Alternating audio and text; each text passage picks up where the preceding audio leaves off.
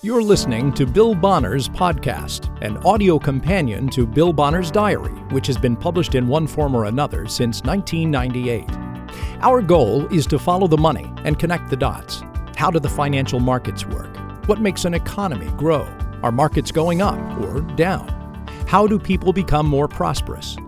We read the news, we connect the dots. Sometimes right, sometimes wrong, and always in doubt. Keep listening. Hello, this is Bill Bonner.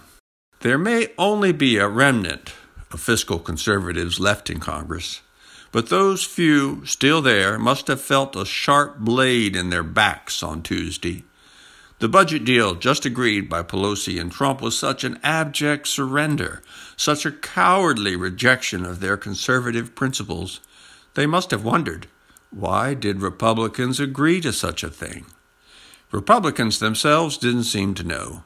It's a compromise, said David Perdue, Republican of Georgia. No comment, said Mitt Romney, Republican of Utah.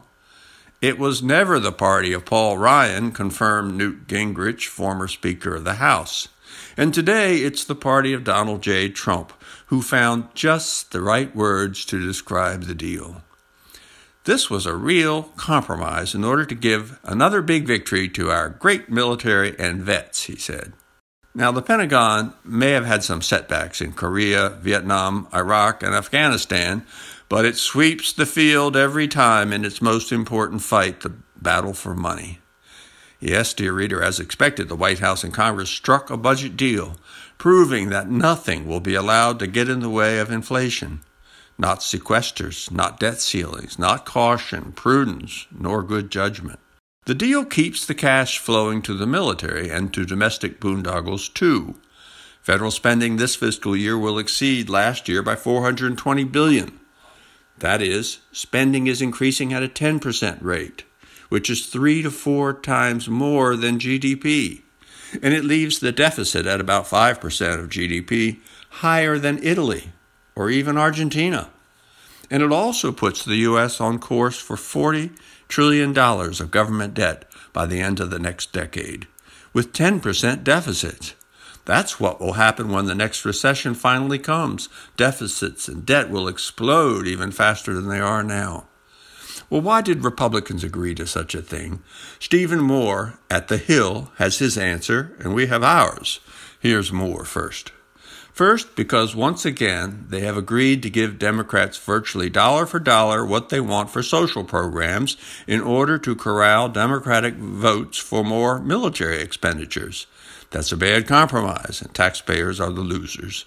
Second, my hunch is that despite the sanctimonious rhetoric about balanced budgets, Republicans in Congress do not actually want to cut spending any more than Democrats do, so they don't put up a fight.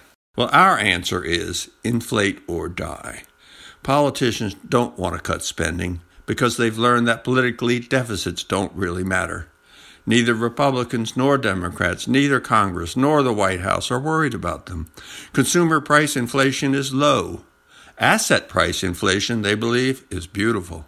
And the public is no more concerned about the financial health of the nation than the politicians. Besides, they've all got a new theory, MMT, that tells them they can spend as much as they want as long as consumer prices aren't rising too much. More important, the country needs more fake money, more fake interest rates, and more fake growth. Either you keep the money and credit flowing, or the bubble implodes. Washington wants to spend more. Investors want to see Dow 30,000 within months. And the public, always the last to understand what is going on, denies the evidence of its own eyes and ears and believes this is the greatest economy ever. All that matters now is keeping it going, the spending and the fake boom. But Mr. Moore is right. The military and its crony contractors get more money. More about that tomorrow. Students get to waste more time at school at the public's expense.